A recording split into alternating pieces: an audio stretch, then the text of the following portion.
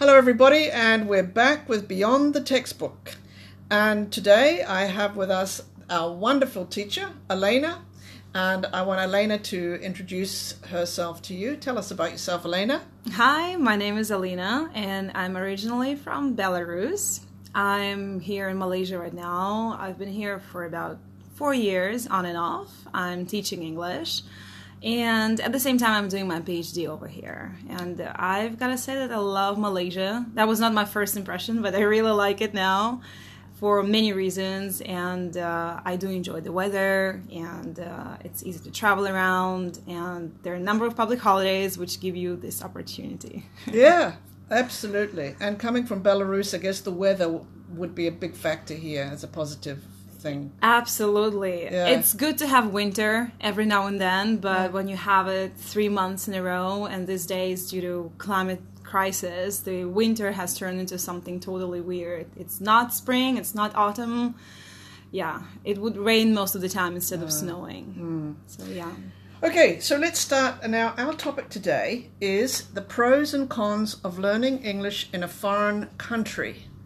And Elena here has got some interesting perspectives, but let's start off with some of what you would consider the pros of learning English in a foreign country. Right, absolutely. So I'd say that there are so many different advantages of learning English in a foreign country. First of all, I'd say you get exposed to different cultures. And that gives you a lot of different perspectives on your own culture and how other people live. Now, when it comes to learning English in a foreign country, it depends on which country you're talking about. I mean, if you're going to somewhere like the US, where there are native speakers, and of course that gives you huge benefit of being embroiled in all this English-speaking environment and American accent. But at the same time, if you're looking at a country like Malaysia, for example, here English is spoken, obviously, but it's not the first language, and you also get exposed to other languages at the same time. And advantage of this is that you kind of push yourself to speaking more of another language rather than your own only. So that would be probably the first one, exposure to foreign culture. And at the same time, you have these different opportunities to use the language that you have learned until now. Whereas when you're in your own country, you're always kind of triggered to use your own language. And if you are in a classroom and you tend to ask the teacher in your own language, since you don't understand. But here you don't have this opportunity. I think that's a very good point, because I know we get a lot of students who do study in their own country in the beginning, and then they end up here in Malaysia. And the number one thing they say is, in my own country, I have no speaking opportunities. I can learn the grammar, I can write perfect grammatical essays, Right. but my speaking is very poor because I can't communicate on a daily, everyday basis. Right, and this is what I often highlight to my students. I say, even the fact that you have other people from your own country, do not use it as an opportunity to speak your language again. You've just come from the place where you spoke your language consistently. So use it as an opportunity to practice what you've learned in class and ask questions, just basic things. Shall we go out or something, but say it in English. And I consistently say that to them, because otherwise in the classroom, I would normally have a rule, no other language but English. Whether you're in class asking a teacher or you are talking between each other and during the break, doesn't matter. Once you come here, it's only English. And I've pushed them to do this. And I've noticed that those students who actually, I've had quite a few who would just refuse to answer to whatever the question, if their friends ask them something in their language, they would refuse to answer because I want to speak English, they would say. That's great. That's really good. Yeah. And that's a habit, really, that they That's have a to get habit. into Yeah. right from the start. They're paying to come here and learn English. Why not maximize it, in every way they can. Absolutely, might as well just use it to the fullest. Yeah. Not just by doing the things that you would do anywhere in your country, like watching videos or listening to podcasts or so many other things. Here you have this live conversation. It doesn't matter that they're not native speakers, like your classmates. It doesn't mean that when you leave the school you will be talking only to native speakers. You might get a job with. And I think that comes down to that other, which I think perhaps indirectly is what you're saying about the different culture. Because when you grow up in your own country, you have certain things you do on a daily basis that are just part of your culture.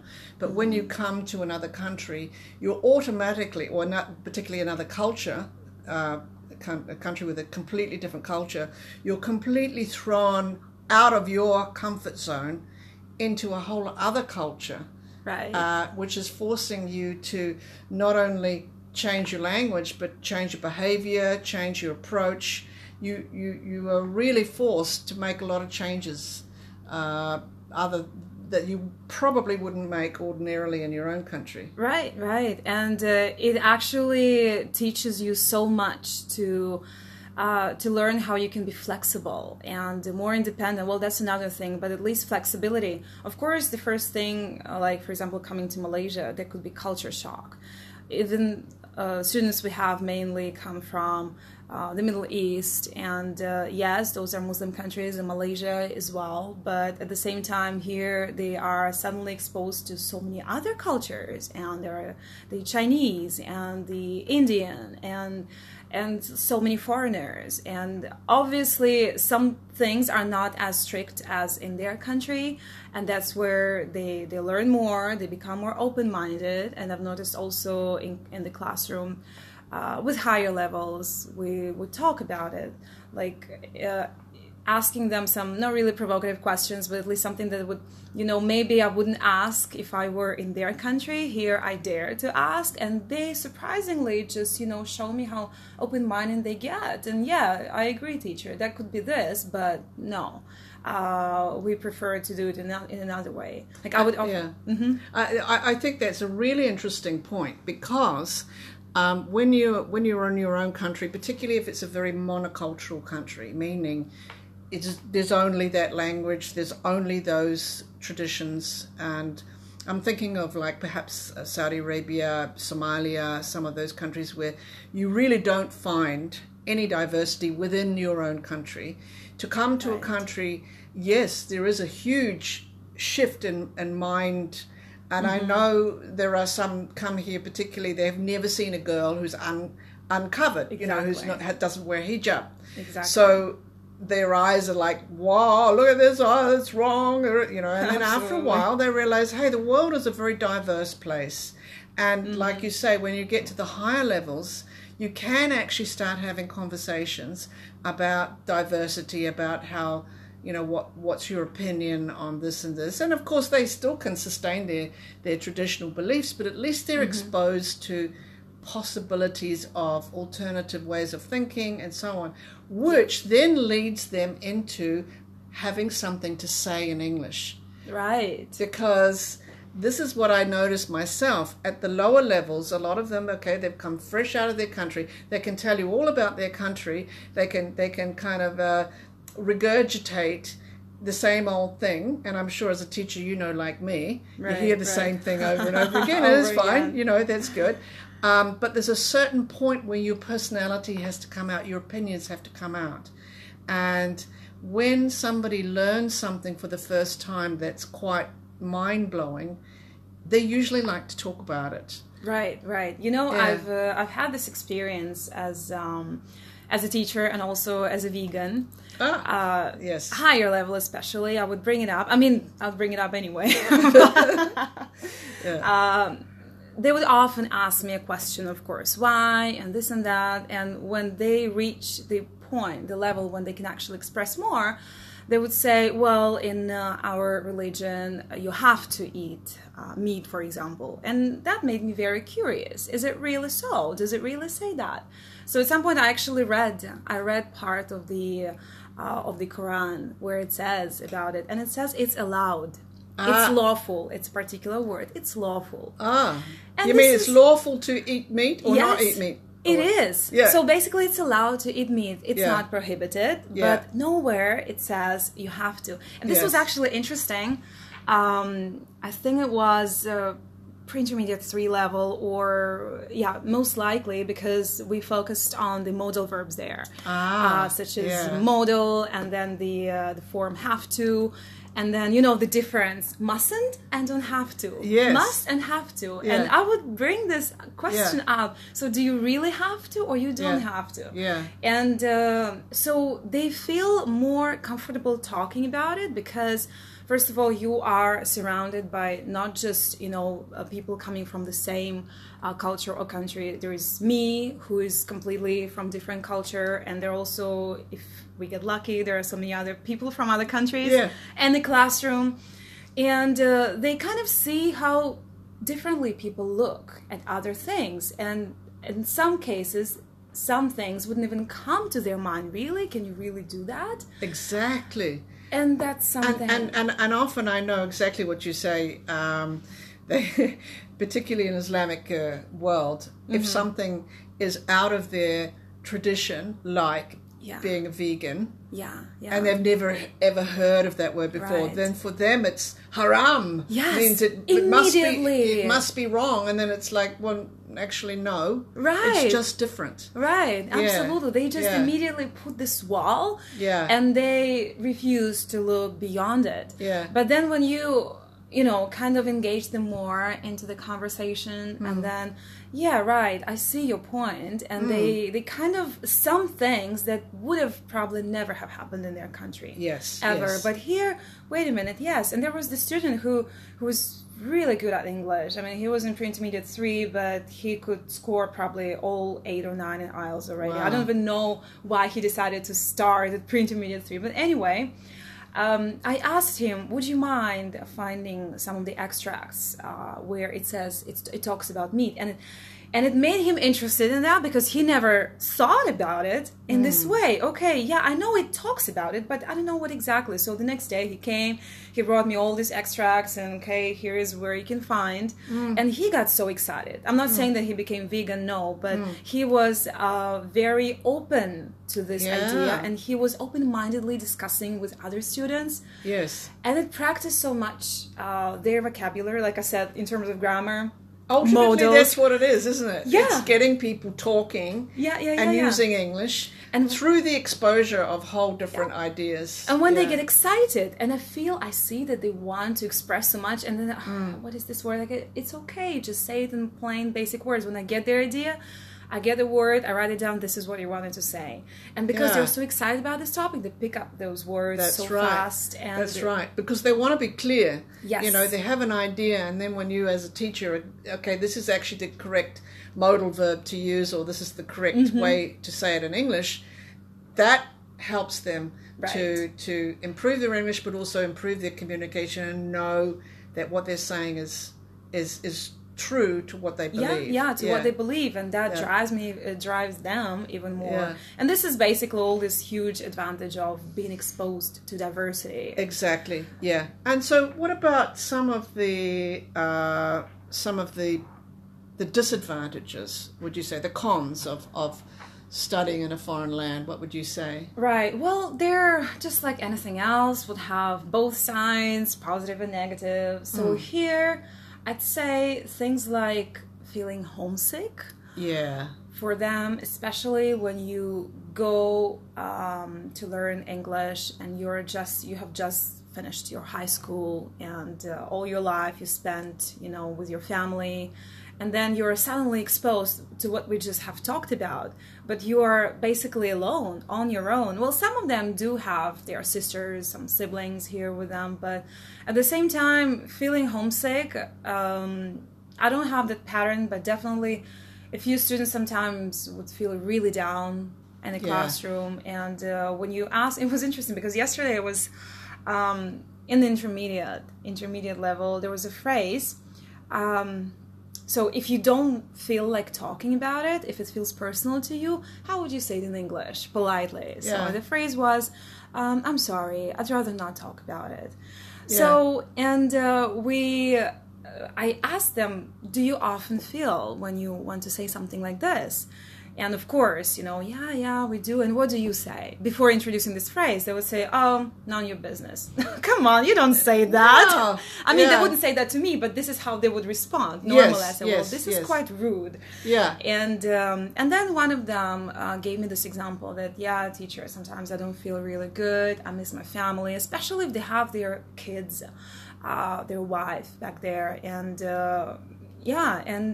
when the teacher or someone asks them what's going on, and they don't really feel like talking about it, because if you're especially maybe in your 20s or 30s, maybe it feels kind of awkward in a way that I miss my family, I'm not a child or something. But yeah, so he gave me this example. So homesickness for sure, feeling lonely even though you're surrounded. Depends how extrovert or introvert you are. Exactly. If you're not exposed to so many different cultures or even language, the way they were taught, not necessarily language, but the way their teacher was, the one who also comes from their own country. And here I am from Belarus, and I'm probably more maybe extrovert in some areas, and I'm more open-minded, and then some things I would ask them directly, whether they would probably never ask. But in a way, they see this diversity, and at the same time, it can be overwhelming, and they may shut down, in a way within themselves. So it's one thing in terms of feelings, and of course, culture shock. Yes, I mean, definitely. it's great to be submerged in cultural difference, but then there's a point where it becomes shock. And that can make them shut down also. When it comes to our students here, for them it's kind of easier compared if they come to Malaysia or to learn English, or they go to Australia, for example, to learn English. So here they find number of mosques, they find this similar food and similarities in culture, even though it can be a little bit, less strict in some ways. But at the same time, they see all other things that are happening, and they see clubs, or they see bars and a bunch of restaurants with so many different kinds of cuisine. And it can be shocking in a way, but at least not as much as it would be somewhere, let's say in Australia or the US, where they won't find that many similarities between their culture. So it takes time, but I'm pretty sure that most of them who, again, the final levels, I would ask them, how have you found it useful to be here, or maybe enriching in some ways? And yes, it's not like they have changed their minds or anything, but they have broadened their horizons. And there's a huge learning curve. I mean, I think to myself all the time when we see 18-year-olds in the class, and I think about myself when I was 18. Being thrust into another land. I was so young, and I mean, like you say, fortunately some of them have family members here, or friends or cousins, whatever, but there are some that don't.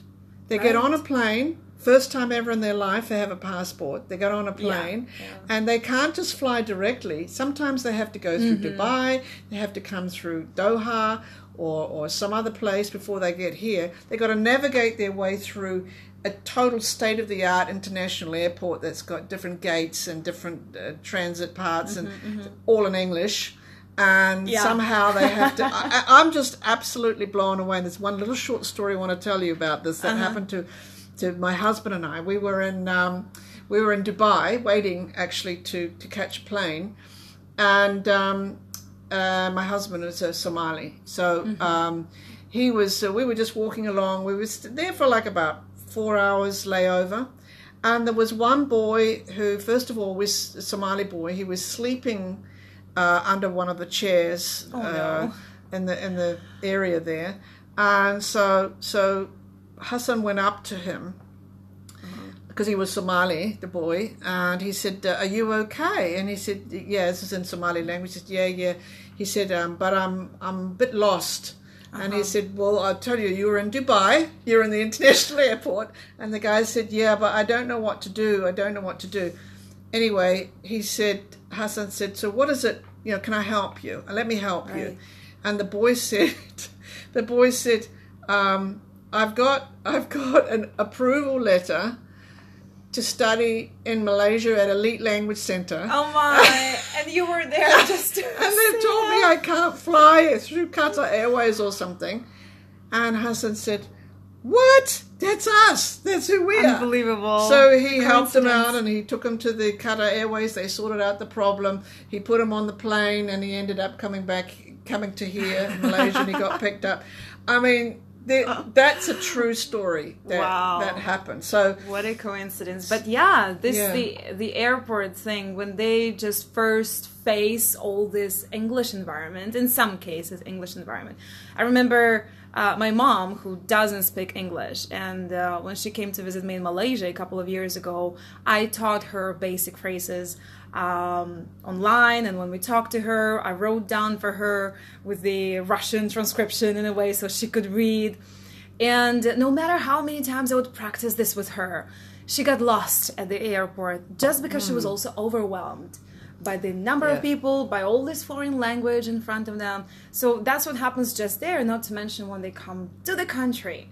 And then they have to actually start studying, and they have to get back to their being productive mode at the same time facing this. And of course, language barriers, that would be also another disadvantage, which at the same time turns into advantage. Yes, you do have language barriers at first. You may not understand, but through even these mistakes that you're making, next time you'll probably know how to ask this question and you'll feel more comfortable. So through this language barrier, you get to learn, maybe a bit painfully, but but you get how to communicate. So there's plenty of pros and cons to this. I think ultimately, if you can afford it, I think studying in another country is always a better option, as you say, for all the fact that you put out of your comfort zone mainly, and you do have to get out there and actually study and use your English, and you grow up. I see our students, they come at 18 years old, and then they do like maybe 9 months or a year maximum with us. They're off to university, and then they always come back 4 years later after they've finished their degree, and they're kind of, they were boys and now they're grown men, you know, and their learning curve is huge. Their English has become really amazing, and they're just always so grateful for the experience, actually. So always living in a foreign land and studying English in a foreign land is I always think is a better option. But that's if you can afford it, because it is an additional cost. Right.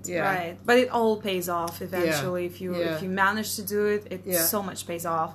Even the fact that further in employment, looking for a job, how good it will look on their resume. Yes. Because the potential employer will say, "Oh, you've studied abroad. You've been exposed to something else. You probably are more open-minded."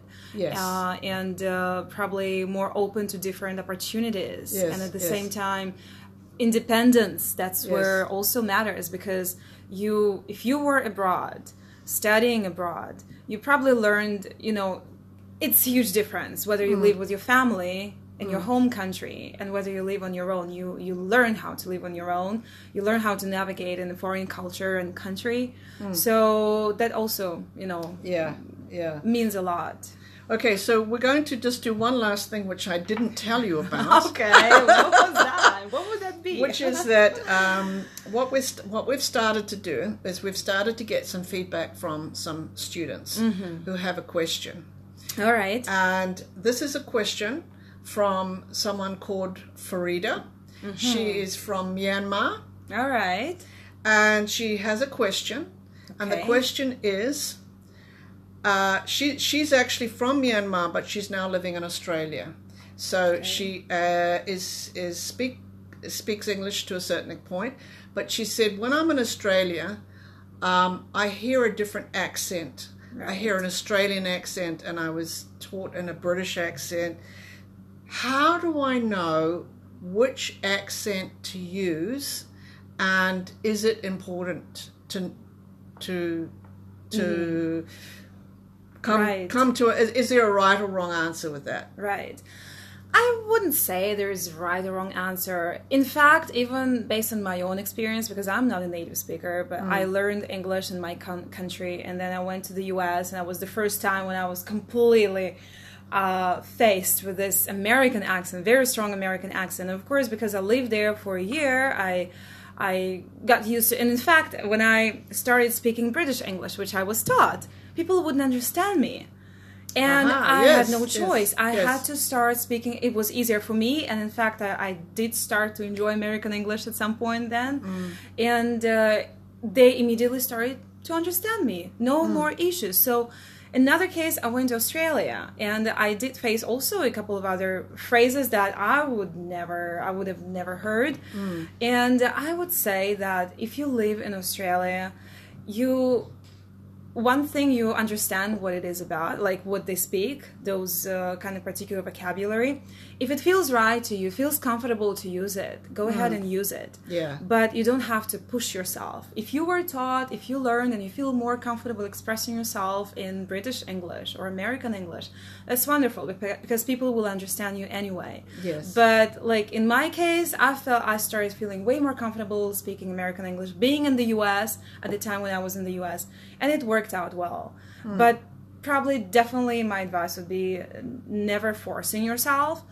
And I have a friend of mine who speaks perfect English, but his accent is still Malaysian accent, very thick Malaysian accent. And no matter how hard, he tries to speak with a British accent, but to him it sounds weird, and it comes out also weird because it's not in sync with yourself. Yeah. So I think just thinking about what she said, it was I realized what she asked was, yes, accent, but also pronunciation, which kind of often they are very similar. So there's some ways you would say in the Australian accent you would pronounce something a certain way. In the British accent you would pronounce it in a slightly different way. But I think you're absolutely right that if you are in that country and you feel comfortable using that accent or that pronunciation, go for it. If you don't feel comfortable using it, you have to also realize, do they understand you? Right. If you're using a completely different pronunciation of that word, they may not understand you, so you may have to force yourself to get comfortable with that. But I think these days, particularly countries like Australia, US, these worlds are so diverse. Exactly. That for sure, sooner or later, I think if you're in Australia long enough, I'm sure your accent becomes slightly more Australian, I'm sure. Absolutely. Yeah. I just had a friend of mine, Julia, visiting me, if you remember, a few months ago. She has lived in Australia, I think, about 2 years now. And when she came to visit me, before that, I saw her like 2 years before. I don't remember. But anyway, I was surprised to hear the way she spoke, because it was not like pure Australian, but it was typical Australian accent. Yeah. Even the words like footy, she would say, or Barbie, not barbecue. She would give me examples how she went out for a Barbie. Yeah. Okay, there we go. You've lived there for just a couple of years, but you have, because it also, for her, it felt right. She feels amazing when, she feels amazed in a way and enjoys it. All right, well, thank you, Elena, and I hope, Farida, if you're listening, which I'm sure you will be, I hope that's settled some of your questions about that. And for anybody else out there, if you have a question for us, please email me at info, @elitelc.com, and we will put your question on the next podcast. So thank you, everybody, for listening, and thank you, Elena, for coming and giving us a lovely experience here. Thank you very much. And all the best. We'll see everybody again soon. Bye. Take care.